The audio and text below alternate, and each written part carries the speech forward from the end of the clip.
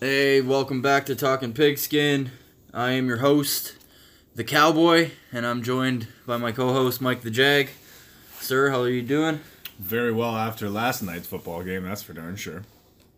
Monday Nighter was, well, besides the best Monday Nighter of all time. I've seen a lot of hot takes of greatest football game I've ever seen. I don't know if I'll go that far. But I'll tell you what, it was such a good game, I even watched the commercials.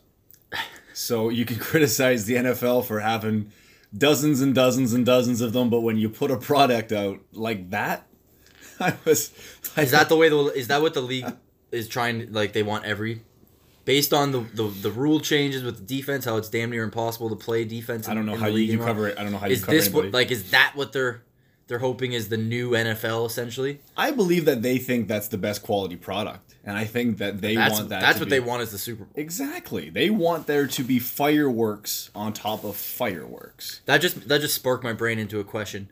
Do you think that the Rams got an unfair advantage with that game being moved back to LA? I wouldn't say that I joked about it last week saying, yeah. Well, are the Rams fans in LA? Yeah. And kind of just glossed over it. And I wish I didn't, because I'll let you answer, and then I'll give my answer. I don't know if that game has 100+ points scored if it's played in Kansas City in the middle of November. It's played, okay. I like that point. What about Mexico City? Now, Mexico City, the turf is unsafe. I understand that. It's like concrete. So factor in the elevation, factor in that it would be like playing at a game in Denver, except very, very dry, very, very hot. You would get a similar result, but it wouldn't be as fast. It wouldn't have been as high. No. If you noticed, Hill left the game for a bit. He probably got an IV. Mm-hmm. Cooks, same thing. Oh, you better believe it. Right. And don't forget that there's California wildfires that are raging right now. Okay. So it's a little bit... Hey, it's a little bit smokier in Southern California. It's there was fans that had masks on in the stands. People thought that it was humorous, that it was a no, it's not. Absolutely not. Like, there's carcinogens in the air. Yeah, you brought it to, like, you mentioned that, so that's part of the reason why. I don't want to say it was unfair advantage. The league changed it, and then the Rams took advantage of it. Did you see the press release about why the game? Like, was all moved? the firefighters and cops and everybody, LAPD, right. FD, they were all there. Okay. For the game last night. So there's that. They're playing for those people that are risking their lives to save others during this hard time in California. Yes. Right? Absolutely. There's that. Okay. But both teams were supposed to travel this week. And then one team didn't have to. So they got to go back home. So there's that. There has to be something that we don't know. There has to be something that like the little plebeian football fans that we are that we're not privy to. There has to be something that the league knows or that the teams are affiliated. Well, they changed it because of the field. Like you said that already about right. Mexico City field. But I'm just saying that you're making it sound like it's almost arbitrarily unfair. Well, they in favor of the Rams. They went to default. It was a home game for the Rams essentially. It was a road game either way for the Chiefs. Let me play devil's advocate. What is the closest stadium? My point is it should have been well, I don't even know about that. It should have been played at a neutral site. How does that look? It should have been played at a neutral site. How does that look? You play in Miami? How do you decide under the where? Circumstances? How do you decide where? Do you play in a dome? Do you play on a field? I hear what you're saying there, but how was the decision made to play at the Coliseum? I'm trying to tell you, as I said 2 minutes ago, that there's got to be something. I don't like your answer, sir. Okay, well, I don't care much for your response. I'm calling bullshit, sir. I think that if you were an attorney, you would be a damn terrible one. No. Objection. Sustained. No. I genuinely think that... Let me answer your question. No, there wasn't an unfair advantage. No, I wouldn't scream collusion because... I wasn't screaming. I wasn't inferring that. No. I'm just sorry. I was making a joke from the league, which FX needs to make another show that was similar to that. Underrated show. Underrated show. Fantastic. Good if point. you like fantasy football, Good oh point. my gosh. But I saw it as exactly what they wanted it to be. And they might have thought that if we don't put it in California, if we have it in Kansas City, we might not get the product that we had on Monday night. Do you know what I mean? Yeah, I do. I understand what you're saying. I don't want to deep dive too much into we don't just need that. We don't need a harp. It's crazy that how do I want to begin with this? And I think the only way to say it, because of who my co-host is, it's crazy to me that the Chiefs were that close to winning despite having more penalty yards than Bortles had passing yards on Sunday. You got jokes. I got jokes, bro. I got jokes stashed. I got my bag with me. Yuck, stand up over here. It's open mic night. No, what I think about the Kansas City Chiefs... It's supposed to be feelings, not facts. That's facts, not feelings, bro. Listen, no matter how much they hurt my feelings, they are facts. At the end of the day, the Kansas City Chiefs will score at will. And it seems like their defense can stop what they need to stop when they need to stop it, except for when they play other powerhouse teams, the New England Patriots, the LA Rams. Those are the two teams that they've lost to. Okay. So they look like a prolific playoff team. They look like a team we might have seen a Super Bowl preview last night. Very well could have. Okay, and we've already seen an NFL championship preview. That's what the NFL wants is that rematch.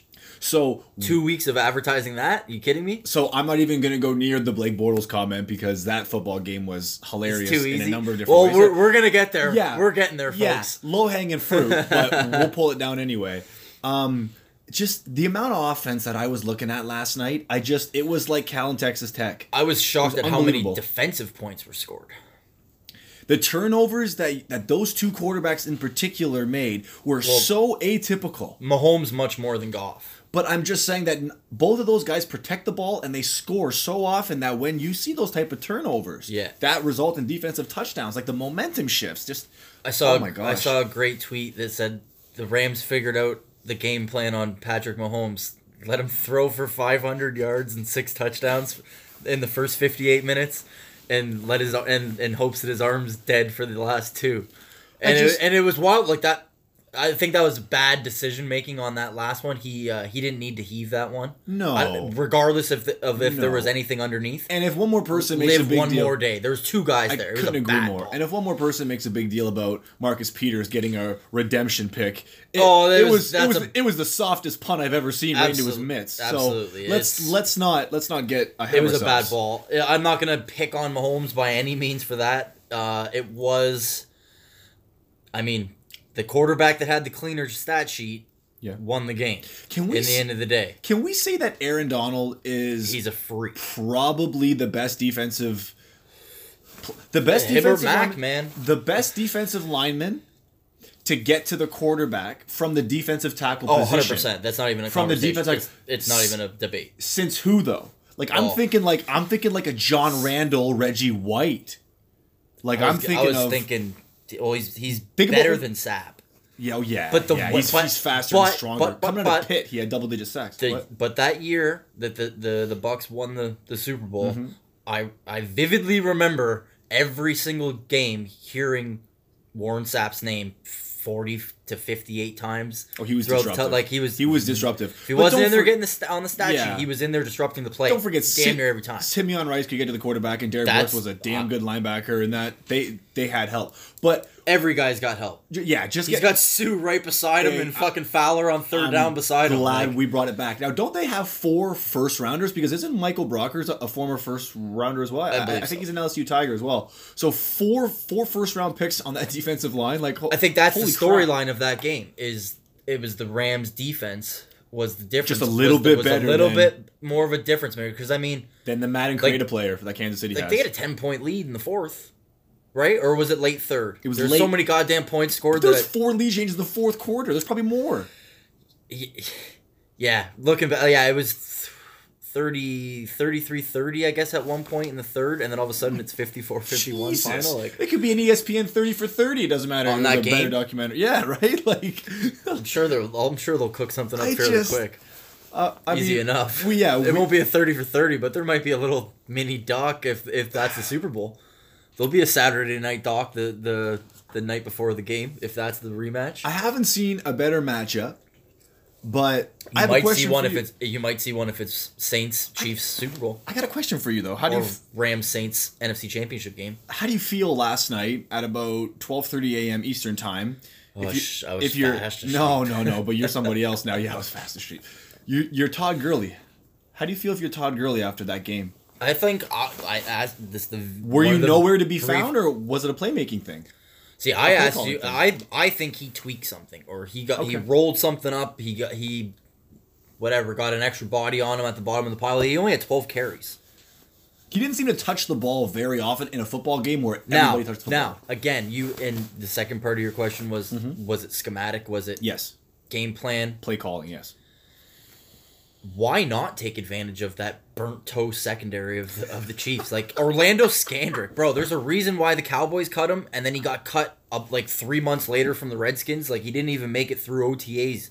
No, he made it through a week or two of camp. But then, like, honestly, I this could be low hanging fruit. Okay. But does any other team pick him up if the Chiefs didn't at that point? Like, I don't. Based on what we've seen of secondaries throughout the year, like the Chiefs have consistently not been a very good secondary. Well, once they traded Peters back in March. And he's a starter. And they traded Peters back in March, and I thought to myself, well, they don't have a lot of depth. Like, last night I was watching the guy that was a price tag decision. Well, yeah, it was a cap decision, and some people say a behavioral decision. But let me finish this point. The guy opposite him, Steven Nelson, he didn't look great. He didn't look like somebody no one looked great that game. I'm just on the defensive side of the ball, unless their hand was on the ground before the snap. I'm just trying to say that the play calling and the schematic approach that the Rams had might have made any secondary look bad. But when you allow 54 points, and your offense scores 51 points, you didn't do enough on defense. The defensive side didn't do enough. I don't think that either team necessarily had a defensive game plan. Like, it sounds so ludicrous to even they had a containment plan. They had what they've done for 10 weeks, and they just, okay guys, this is what we do. We're gonna be in base essentially, and we're gonna try to adapt, because both of these coaches are going to change things on the fly so much. You're right. What's the point of, like, we have to be a reactive, yes, and very adaptive game plan, right? And be adaptive, yeah. So with that said, was it a bad game plan to, like, fight fire with trying to be a high-paced offense all the way through the game for both teams? Like, no, you could argue because that's what the NFL Rams is. score too quick. Yes, but that's what the NFL is, and I see what your question is pertaining to related to Todd Gurley. Like, hold on, at that point, instead of, like, when you're on the 40 with 4:11 left or whatever it is, do you maybe throw it underneath, like a generic vanilla play of just a 5-yard little dump underneath to the tight end? I call them a Jacksonville cross because they ran every single play. They're very good. Yeah. Excellent. When it's 3rd and 11, they get a 7-yard cross underneath. Oh, God, you're right. it Absolutely. Makes you sick. It's almost like it's the goal line and Jarvis Landry's catching the 7-yard pass. There you go again. Anyways. There you go. To stay on point with this game. Yes. I think at that point, the ultimate savvy move by McVay could have been to then just go into 1990s football and put the head down and fucking pound it into the pile. ABC gap, just start slamming bodies. And then methodically move it. Yeah. I don't know. I don't think that's the NFL anymore. And I think that what you're talking about. But it could have burned them. It should have burned them. They gave Pat Mahomes back the ball with 3 full timeouts and 4 minutes to play with. You know what I realized is that, and it kind of is a coulda, shoulda, woulda league in a lot of ways, because it's one bounce either way. It's look at what I was saying about the point totals this week. It's a game of inches. Like, I still see Al Pacino sitting there in the locker room giving that speech, right? So, that's why that movie is one of the greatest sports movies, because of the little quotes that are so tangible. How many people do you think playing ball across America are nickname or call themselves Booby? How many people do you think call themselves just like Booby Miles, or that nickname came about? But anyway, that's tangential at best. Like, putting a bow on this game, what does it tell us that we didn't already know? Okay, great way to wrap it up. I like it. That's why you're my co-host, bro. Yeah. Well, yin yang, right? I try. I don't think that it, especially because they both now have the bye week to kind of come down from this game. Like this. Yep. This game took it's a good thing they're both going on a bye week, because that game took a lot out of a lot of those guys. Okay, that's point one. Other than the Chargers game that the Chiefs got to play later in the season, I don't see a loss on their schedule. So I think that they keep that 1 seed, and that's huge, because I think that they win in their yard against a New England come playoff time. Ooh. I think that's real big for that. If the Patriots have to come to Kansas City versus them having to go to Foxborough, while New England has the tiebreaker, the Chiefs are still ahead of them in the win-loss column. Absolutely. Right? So and that's New England's coming off a bye this week at 7-3, right? That's right. So that's huge. Yeah. They're 9-2 are the Chiefs. Yes. So that's big. Okay. I'll always wear the egg on the face. So here I am. I said the Rams were going to go on a little 0-3 slide. They're good. Though they're very good. They're very good. They're very good. And hold on. Let me get this out. Their defense definitely stepped up in this game and scored points that, like, I think were the difference maker. So they didn't go 0-3 in the middle of the season after 8-0 like I said they would. They got that first loss to the Saints. And like I said last week on the podcast, they very well could have lost that game to Seattle. They probably should have lost that game to Seattle. Absolutely. So I'm not crazy for calling an upset. No. They very well could have lost last night too. It's true. Despite getting 5 takeaways on defense and scoring on 2 of them. Yeah. And on the other 2 being 2 of the 3 being set up for easy touchdowns inside the 30 or whatever it ended up being, right? So despite all of those things and the 135 yards in penalties in like the first half alone. There were so many flags in the first half. Despite that, they were still right there. Yep. The Chiefs were, right? So it could have been an 0-3 little skid. Because it's not, they're going to be shutting it down at the end of the season with 2 weeks to go. Mm-hmm. And then we'll see what they do 3 weeks after not playing. I don't think it's going to hurt them. I'm going to take... They're grooving. I'm going to take a short 15, 20 seconds and just say neither one of those teams helped their case, their Super Bowl championship case, any more than they did the previous week, and neither one of those teams hurt their case for Super Bowl championship. Did you see anything in that game that you didn't already know? Or do you see anything in that game that made you feel like, oh, I don't know if those are championship contenders in their conference? Because I felt like they are a championship. Think about when Aqib Talib comes back in Week 13. Think about how much better that defense is going to be just a little bit because Sam Shields can play. I still think the Saints are better than both of them. Okay. We're going to find out. We are going to find out. We're definitely going to find out. It's really, really interesting to see because I didn't see weaknesses last night that the other team wasn't looking to exploit. What I mean by that is self-inflicted penalties and stuff that Kansas City had was great. But offensively, both team attacked the other's weaknesses and they did it well. Like Patrick Mahomes threw for 6 touchdowns. Like Jared Goff found. That's why I was surprised Gurley didn't have more of a dominant. Like he didn't have any receiving touchdowns or rushing touchdowns. He only had 12 touches and I think 6 targets. He may have tweaked something, but even the Rams' offensive line looked great. Havenstein, he's a monster mauler. That guy gets out and he moves. Let's move on to a game that made me a little bit depressed for about 4,500 different reasons. Pittsburgh-Jacksonville. You want to get right into it. 16 points. Getting right to the shit. 16 points that they just gave up. Blake Bortles, you made a really hurtful allusion to it earlier. 104 passing yards, no touchdowns, no interceptions either. I mean, I don't know if that means You know what's the best part about you revealing that fact? Is I didn't fact check it. It just sounded right. And I rolled with it off the cuff, and you just confirmed my joke. That's amazing. Yeah, well, you're an improv god. You should be on Whose Line Is It Anyway? Leonard Fournette, 95 rushing yards. He basically ran for as much as Blake Bortles threw. The defense looked great in the first half, and then they just...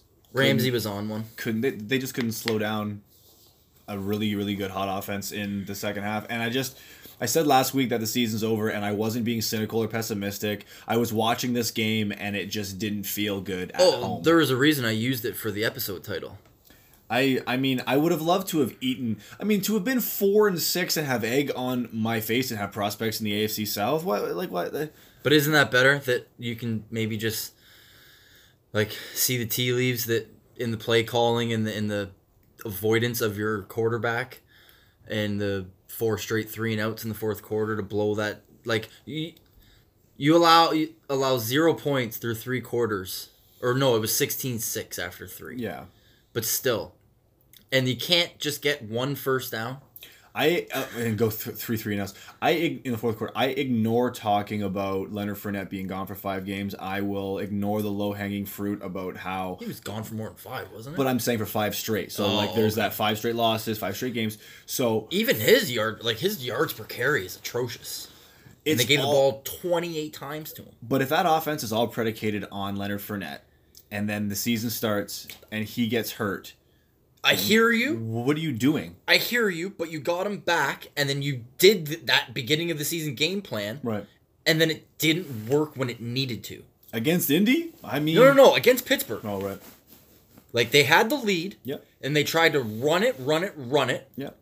And run the clock. And you can't run the clock if you don't convert on third down. But do you see what I mean about the predictability and the vanilla offense that is run to the point that if I'm playing defense against the Jacksonville Jaguars, I'm not worried. That's why I said you guys ruined the quarterback market in the offseason. As soon as you gave him that extension. It's honestly one of the more baffling things I've honestly ever seen in an offseason after what I saw in the AFC Championship game. You were 3rd and 6 away from going to the Super Bowl. All you had to do was go play action and pass it to a tight end. Never mind throw the ball. He could have rushed for 6 yards. He runs quite well. But I get what you're saying, but just sticking to this game. They didn't believe in him. Then for some reason, somehow Tom Coughlin and Doug Marrone and whoever else needed to be talked into it was talked into it by ownership. Decided that this is the path that we want to take and put our faith in all of our. And you can kind of see it because Coughlin's won with defense before.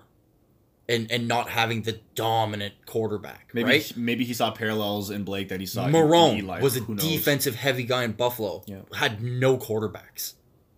So maybe they were easily convinced just a couple weeks after not trusting him on 3rd and 6 to book your ticket to the Super Bowl, and then they give him money. It lasts for 9 weeks, and now you're back to not trusting him on 3rd and 6. You're right back where you were. I see where you're going, and I don't like it. Only because it leads to dysfunction and disorganization within the entire you're locker there, room. brother. Okay, but all that there. All that I'm gonna say is I don't see flaws in your logic. I don't. I don't want to beat up like no, I'm sure someone might find it comical out there. And in part I am just getting jokes off, but at the same time I don't want to pile on you and beat you. You know what I mean? Like, cuz no one wants to listen to shit when their team's shit in the bed when you had expectations. It's different when you expect mediocrity and it tanks real quick, or injuries pop up and it's just a hard product to watch. But you had legit aspirations. To think about how good the defense and the talent is on it. Especially after week 2. Well, when we played that well against the Patriots, the most baffling thing for me... Yes, you're baffled. The most baffling thing for me that I can't wrap my head around is the fact that if you have an offensive system that's predicated on a power run game and you say that we'll run our play action off of it and we will have a quarterback who is serviceable and talented, what happens when you lose the power back, and what happens when your game managing serviceable quarterback does not have the opportunity, or does not have, I'll say it, does not have the receivers, the roster of receivers to get it done when he needs to. I'll say that Keelan Cole took a step back. I'll say that he regressed this year. I will say that D.D. Westbrook has had a great year and he showed up. Okay, Dante Moncrief. I don't know if you can say he's had a great year. I will. You wouldn't be 3-7. Everything is relative. But everything is relative. I'm trying to talk about a great year, not in comparison to Calvin Ridley, but in comparison to the Jacksonville Jaguars offense. Oh, so Dante Moncrief coming in. Okay, Moncrief coming in at 1 year at $9 million. That's a waste of money. Now you look at that money. That's preach. That's a waste. So I am so looking forward to the offseason because... Don't talk about fucking bullshit trades things that aren't going to happen for 2 first-round picks. I'm not going to. But or wait, you said 2 seconds. I said 2 twos, but I'm not even going to go off that tangent, okay? I just lost hope, not because I don't know what I'm looking at and I don't know what I'm watching, but because what happens when things fail. Adversity doesn't build character, it reveals it. Ooh. So the Jaguars have been in countless adverse situations for the last 5 to 6 weeks on both sides of the ball. Rumble. And I don't know if it's an issue of resolve or psychology or whatnot. Do you believe the report that somebody might be getting shopped? I don't believe that. But when a team comes out to dismiss something that was leaked by multiple sources, and they were so quick to dismiss it, It's just like why the was it Browns leaked? dismissing the Condoleezza Rice report. Yeah, why was it ESPN, the score, like everybody? Everybody is on the block. It's just they don't talk about everybody being on the block because the feelings get hurt in 2018, right? So to answer that question, absolutely. And I hope it's for a Hall of Fame quarterback. But let's move on. All right, I'm going to move on to me wearing a little more egg on my face. With what? The Bears. Ooh, the sigh. The sigh was long and dramatic because I've been high on the Chicago Bears. In the NFC Well, North. you've been high on Mitchell Trubisky, and I've been hard on him. They're 7-3. And I've been hard on him with good reason. I'm not the only one. I'd say he's the reason that the Vikes got back in that game. He didn't have a great game. Well, He didn't have a great game. I still don't see these. You don't Okay. see what I'm talking about. You don't see the assets and the attributes. Okay, what that I have been see- okay. What I see is a guy that can be confident with scripted plays early in the game. A guy that's got enough weapons around him that with these scripted plays, they build a lead. And that defense is perfectly schemed to play with a lead. And when that happens, Sunday night happens. But that's what you've seen, though. You're saying... okay, so hear me out. You're saying that that's what I'm seeing because that's all that you have been exposed to, right? But now, that game, that should have been it was the third largest point differential this week, I told you, but it was 5 points. It should have been 28 points. His 2 turnovers, hey, I couldn't agree more. He threw him right back into the game. I absolutely see When? Late. Crunch time. When it's timed and easier. It should be easier to pull away. When you've already created that. Okay. Now, I'll cut a little slack because it is Minnesota's defense. I mean, I was waiting for you to say that. But what did I say last week on the podcast? I was picking Minnesota. Mm-hmm. I was picking them because they love the blitz. And what happens to Biscuit when he's blitzed? Hey, Right? It happened. Now, but what did I say? What did I say to look for? Look for them to what? Move the pocket. Not necessarily for designed runs, but designed rollouts, waggles, misdirections, this and that. And first touchdown of the game. As soon as he caught that snap, gunning it to the right, receivers making the same movement, boom. Out of the pocket, they're up 7. The defense, pin the ears back. Yep. 52, go get the ball. Yep. And he does it again. Now, And that's easy money, yeah. more egg, throwing one more on the face. I totally undersold the impact of Khalil Mack being acquired by them and what it would do for the rest, not only for the rest of the guys on the defense, but what it does confidence-wise for that offense. When you think about blue chip players in the NFL. He's it. Okay. And if you think about blue chip positions, like when a GM drafts, it goes quarterback, left tackle, defensive end, particularly left end. Okay? Yeah. When you find guys that can wear prospectively the gold jacket before they're even drafted at those 3 positions, you don't think you pull the trigger. If you're not the quarterback, you better be the guy getting the quarterback or catching the ball from the quarterback or trying to prevent the quarterback from completing a pass to the receiver. Those are the top 4 It's almost positions like in the league. And wide receiver, yes. For blue chips. I would say wide receiver, yes, Number more 3. in the last 10 years. Because it's been a quarterback-driven league, it's been an offensive-driven league, and look at where they're getting picked up. Absolutely. So, what I will say is, the Chicago Bears have enough pieces in place to make a push, and I think that Khalil Mack, he has that LeBron James effect. He makes everybody else around him better. It's quite funny to think about. Did you see him push Riley Reef over with one arm? He listens to the podcast, apparently. What I know for a fact is that Khalil Mack moved a 330-pound man. I'm sorry if he's a little bit lighter than 330. My bad. With one arm. I don't care what that is. I don't care who you are. It's grown man. You can make a difference. Grown man strength. Now, their backfield in Chicago is for real with Howard and Cohen. I question if the receivers can separate for 4 quarters against a defense that is hungry and a defense that's going after biscuit, like you like to call them. Gabriel, can he separate? Yeah, he's been consistently the number 2 guy in targets in Chicago. But he's a 9 router. We were talking last week about a 9 router. But they also use him. They also use him in the backfield, like a poor man's number 10 in KC, or a Tavion Austin. Nice way to carry it on. I like it. So I like Chicago to win the NFC North. Are you there yet? They still got to play in Minnesota, and they still got to play Green Bay again. I'm confident in taking them this Thursday at Thanksgiving game against Detroit. So I'm not where you are, but I mean, like I said, I gotta bring the attention to it, and I gotta wear the egg on the face a little bit. But at the same time, I gotta explain why, and even in my change of perception, there's still like reason to be, I guess, withheld a little bit in belief, because, like, look at what that fourth quarter was. Like, the Vikings had zero momentum in that game. Like, they were, and then all of a sudden they were in the game and they had a chance. And, like, let's be real, Kirk Cousins isn't playing like a guy that is earning an $84 million guaranteed contract.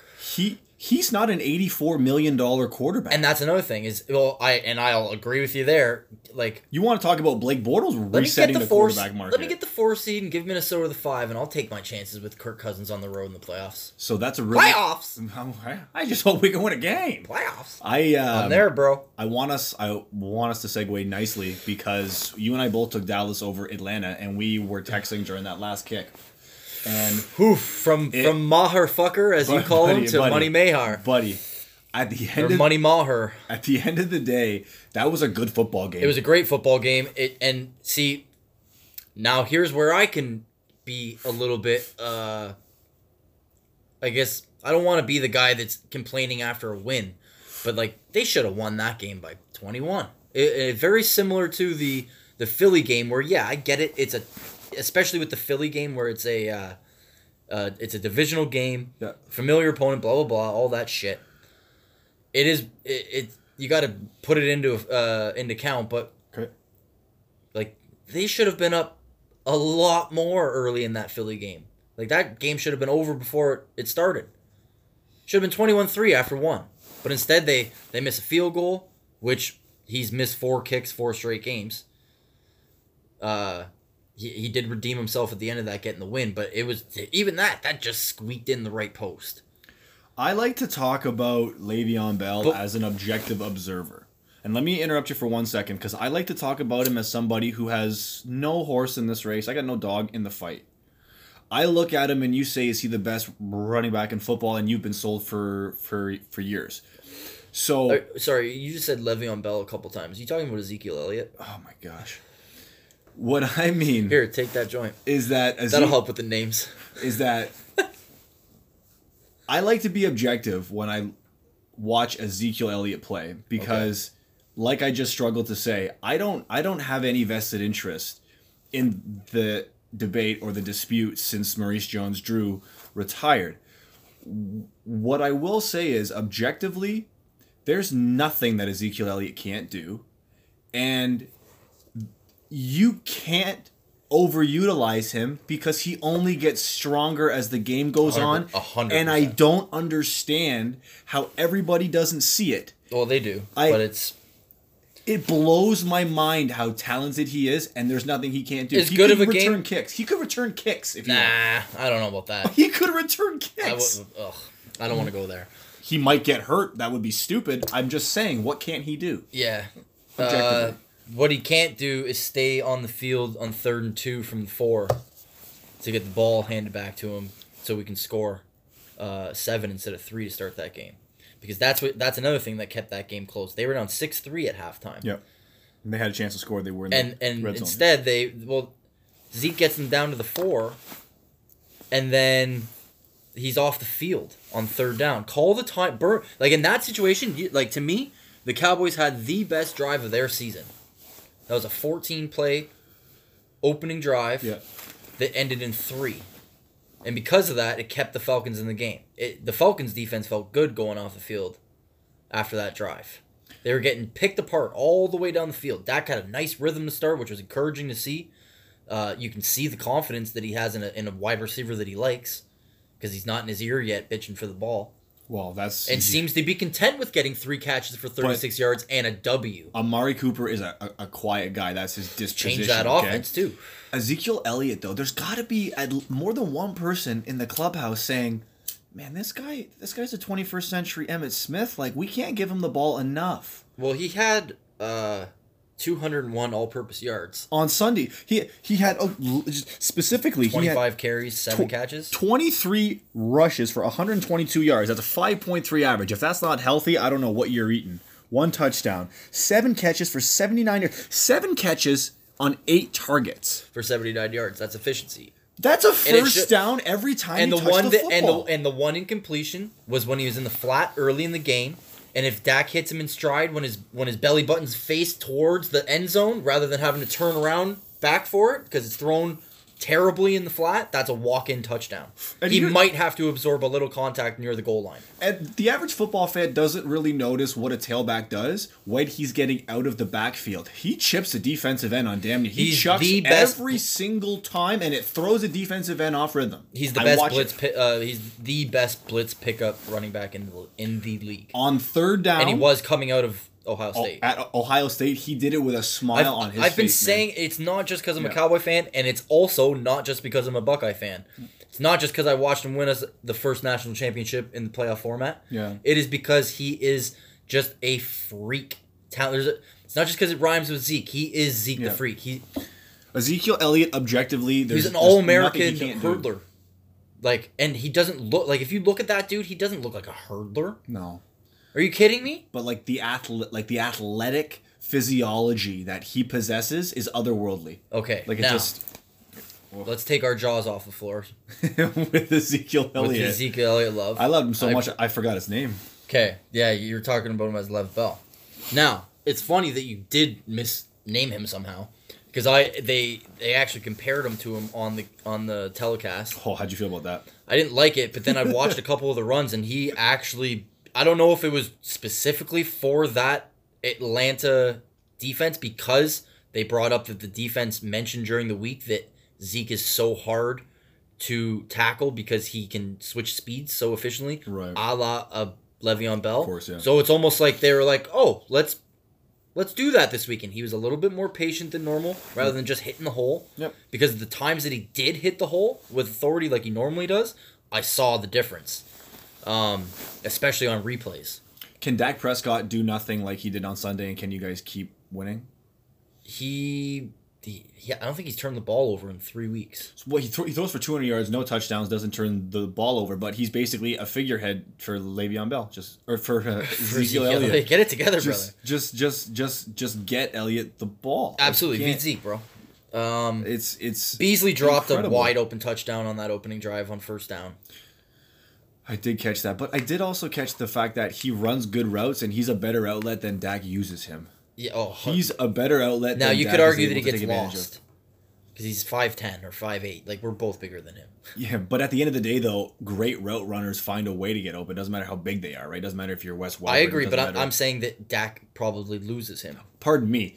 He's not a loss because of what Cole Beasley's doing. He's a loss because Dak is not physically cannot see him over the pile certain times. Not you just can't ID him. Okay, got it.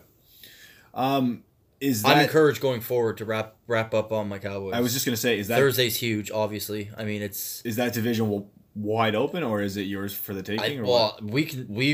We control our own destiny. It starts with a win on Thursday, and you get a tie for the lead. But the way that the conference record breaks down right now, they'll still retain first place.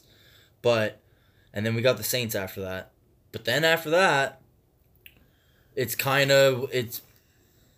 there for the taking. It's not a very daunting schedule over the last month of the season. That NFC East is wide open. But at the same time, it's the Cowboys for the taking. There wasn't many games other than the ones that we've discussed that had significant implications. Let's talk about the Colts. I was just going to say the Colts ran over Tennessee, so I mean, there's not really much. The progression over a couple of weeks, in my mind, of my perception of them, going from me thinking I was like ahead of the curve, of thinking they are a decent team that can score points and they're going to be a tough out every week.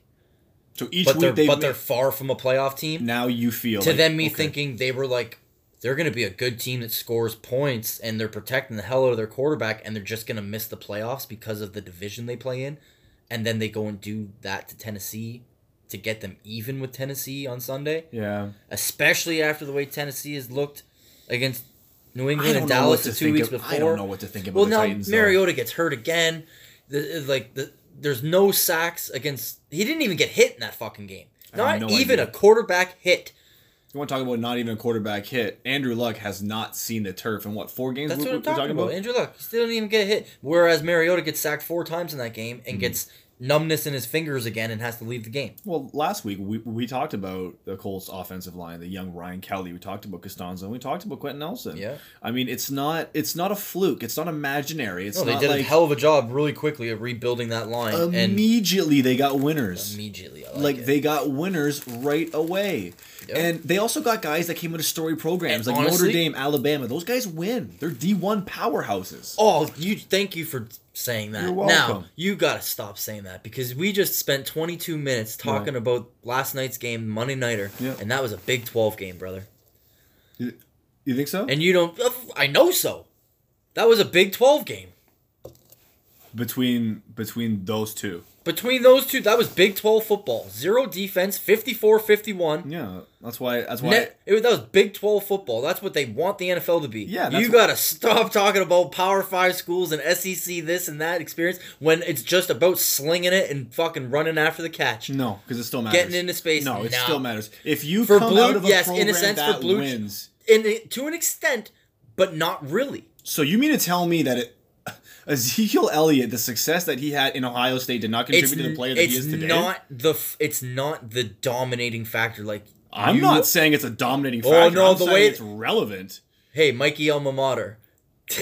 It doesn't. You definitely weigh it totally different when a guy plays for Bama than if he plays for Texas Tech. So do you mean to tell me that coming out of a program that strives for excellence and doesn't lose, do you mean to tell me that that is not infectious and that does not have an impact that is pervasive? What did it do for Rolando McClain?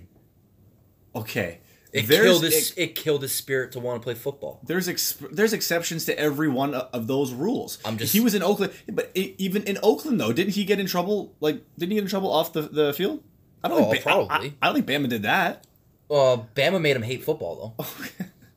So did the New. But that's not even my point. Okay, but some players didn't want to play for the You got to New start England respecting the Patriots, Big though. 12, is what I'm saying. Your point is that I'm giving too much credibility and credence to like the SEC powerhouses and like the Big Ten. Okay, fine, fair. I'm not saying you got to write it off. Fair. Don't No, evaluate no, college no. players anymore because I can't No. wait for the offseason for the draft fucking coverage. I appreciate where you're coming from. But let me ask you one simple question. In the NCAA football world, what is the one division that you fear the most? What's the one part that you are just like, those are the best teams? Wow, I mean, come on. It's obviously depending on the year, but it's SEC and the Big Ten. All right. That's all that.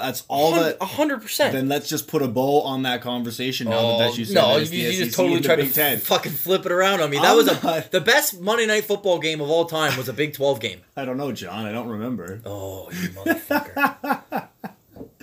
I appreciate where you're coming from. I just don't see many guys coming out of Texas Tech and slinging it. I mean, Baker Mayfield played there, and so did Pat Mahomes, but Well, but Baker's an Oklahoma guy. I all know that he I'm trained. saying- I'm just all that saying I'm he's saying- an Oklahoma guy. Okay. He wore the jersey and he slung it for the Red Raiders. So I hear you. I pulled that one out of a hat. I had no idea I was going to think about that one. Okay. I don't know of any other games. I don't think there's anything Well, too. hold on, I mean, hold we on. want to talk about the Ravens a little bit because I mean, Lamar Jackson had more rushes in his first career start than Ezekiel Elliott's had in his last 14 starts. I don't want to beat a dead horse with a conversation that I just wanted to put a bow on, but he came out of Louisville, right? Yes. So there's not much happening. But okay. Not much happening. Okay, he ran 27 times. and had 11 pass attempts, I believe. He didn't have many actually. There's Or a no, stat. maybe I There's a- think he was 10 of 17 for There's- like 121 yards. There's if I an remember answer to correctly. that too, Frank. I think I remember correctly there. There's an answer to that too, Frank. I heard this somewhere, and I don't want to. He was I wanna- 13 for 19 for 150 yards There you and go. 1 interception. That Yeah. looks to me like somebody who came out of Louisville. You're I'm just ridiculous. joking. You're ridiculous. If you could see the look on, oh my god. Does it matter that he ran the ball 27 times for 117? Because I kind of agree with what Marvin Lewis said about how, quarterbacks can't run in the NFL like that. Well, and they don't survive. they don't last. So does the game matter like from a divisional standpoint, or is it Pittsburgh's division, or what? It's Pittsburgh's division. Okay. That's clear. Okay. Because both teams are 5-5, and I mean, if it's Lamar Jackson going forward, then it's such a weird season for hot takes that go sour real quick. oh, I've been wrong. Like more think about times how than I've many been right. people. I got Just think about terrible. the entire NFL, community. Yeah. And how long they kept Philadelphia in their top 5s this season just good because point. Just because of how they won the Super Bowl. Yeah, last year. good point. Now let's focus on this. The Eagles last year had a historically lucky run. In the playoffs or regular season? From the time that Carson Wentz blew out his knee. Oh yeah, okay. Because they looked fucking terrible They did. in the end of that regular season. Yeah. They were an unprecedented Julio Jones drop in the divisional round playoff From not even going. from not even going further than that. Yeah. Okay? Yeah. Then they beat the dog shit out of the Vikings. Whatever. That was just everything bounced their way. Everything went right that game. After it should have been the New Orleans Saints that they played, but that's another conversation. Then the most ridiculous Super Bowl of all time, where there was not a single defensive snap played, and Philly special doesn't backup excite, quarterbacks are catching touchdown passes and getting statues built for themselves. Doesn't And then the excite, same guy is getting booed at halftime of the next season's opener after they get their rings and trophy and banner announcement. They're getting booed at halftime. That guy's pulled after 2 weeks. And then the savior that was supposed to be MVP last year has been pretty average. has been pretty average to damn near disgusting on Sunday. Well, he's not bad, but he didn't look those good on 3 Sunday. He picks didn't look good on were Sunday. all terrible. He didn't look good on Sunday, but he doesn't look terrible. He looked terrible on Sunday. On Sunday, yes, he did. But as a Jacksonville Jaguars fan, I look at Carson Wentz and I think, he's a pretty quarterback. You foam at the Yeah, mouth. right? So, but I get your point, and your point is very well taken. Absolutely. Because if people don't open up their eyes and see that Baltimore's defense, the number 1 defense in the league. Buddy, we were talking about Carolina. We were talking about Baltimore. Carolina's a both those top teams. 5 team, 1-4 on the road.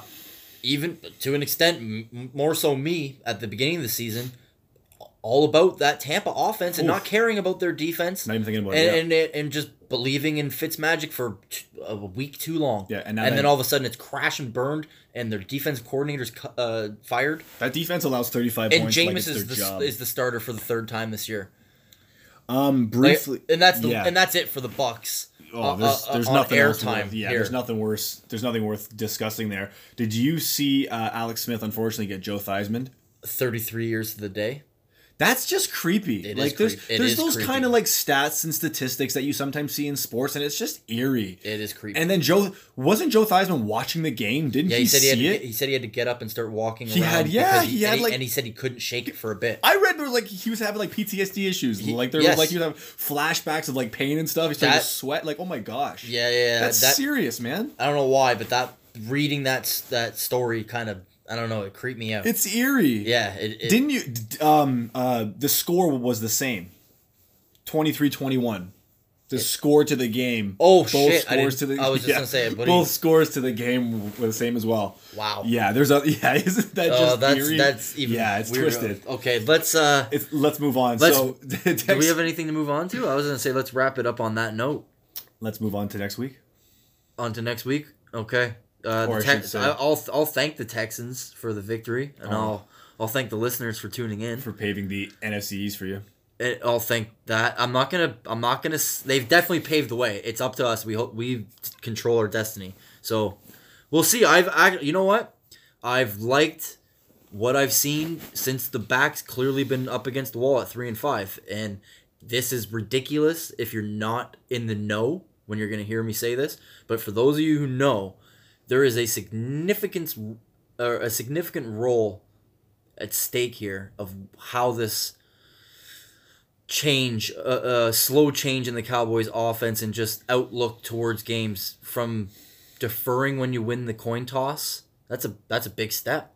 Okay. It all has begun since the Tuesday morning after that Tennessee loss, when Jason Garrett wore a shirt that he's never worn before. You're ridiculous. See, and you don't know, but now I'm going to tell you that guy has been the coach for 9 years. For the previous 8 years and however many months and days prior to 2 Tuesdays ago, that guy had worn the same blue shorts, same one of 3 blue shirts. Okay, he wears one of 3 blue shirts, blue shorts, blue Nikes every single day. Probably said, "Hey guys." That's what he does. When he how you doing, guys? How we doing, guys? Fair enough. Okay. Hey guys, how we doing, guys? That's okay. Got He it. switched it up. That's a big that was a wink to the media in Dallas. Like, hey, I hear you. Wait. I'm sorry. You just spoke 2 minutes about something that. Serious. The only back against the wall that matters is the running back, and as long as he has the football in his hands to run away from that right wall, there, that is an acknowledgement. But that's unbelievable. The shirt change is an acknowledgement of I need to feed Zeke more. When 21 has the football, the Dallas Cowboys have a chance of winning the football game they're fake playing. Punt, It's the simplest. The fake I can't punt even on your own 38-yard line on 4th and 2 with Jeff Heath 2 weeks ago is a direct reflection of the shirt change on the Tuesday morning after. I'm serious. You're telling me he's a little bit saucier. He is a robot. He is an AI. Never mind telling Elon Musk. Jason Garrett might be a fucking AI. You're saying they're made in the same lab. Okay. Okay? All right. He made a change, and I have seen changes in the offense, not to the point where I am jumping for joy, but I'm encouraged slightly. And the way that everything is shaken out so far, and especially with the play of the Wolf Hunter. Oh my gosh. The Wolf Hunter, if you don't know, is Leighton Vander Esch. I'll tell you that Blue Mountain And State any alum. dude from Idaho that hunts wolves for fun, You are the baddest of badasses. you're a bad motherfucker, bro. I don't really And even I love want it. to cross somebody who Because he's from Idaho, I know he's not cocky, but when he gets asked, "Are you performing better than you expected to?" and he says, "No, I'm not. Based on how I prepare and based on the work that I put in day after day, I expect this, and I know that I've got a lot of room for improvement, and I expect that too." That makes me want to order a 55 in white jersey. When you see 55 and 56 playing defense side by side, it's like seeing 21 in the backfield just moving through the pocket with ease and speed. Hey, man. listeners, Just go back to my Instagram feed May 24th of this year and check out the post of those linebackers, because I said on May 24th of this year, injuries provided, that's going to be the best linebacking core in the league this year. Barring injuries. I had that much faith in them. Can we move on to next week? What do you think? Let's do it later. Peace out, y'all. Thanks for listening. Take care.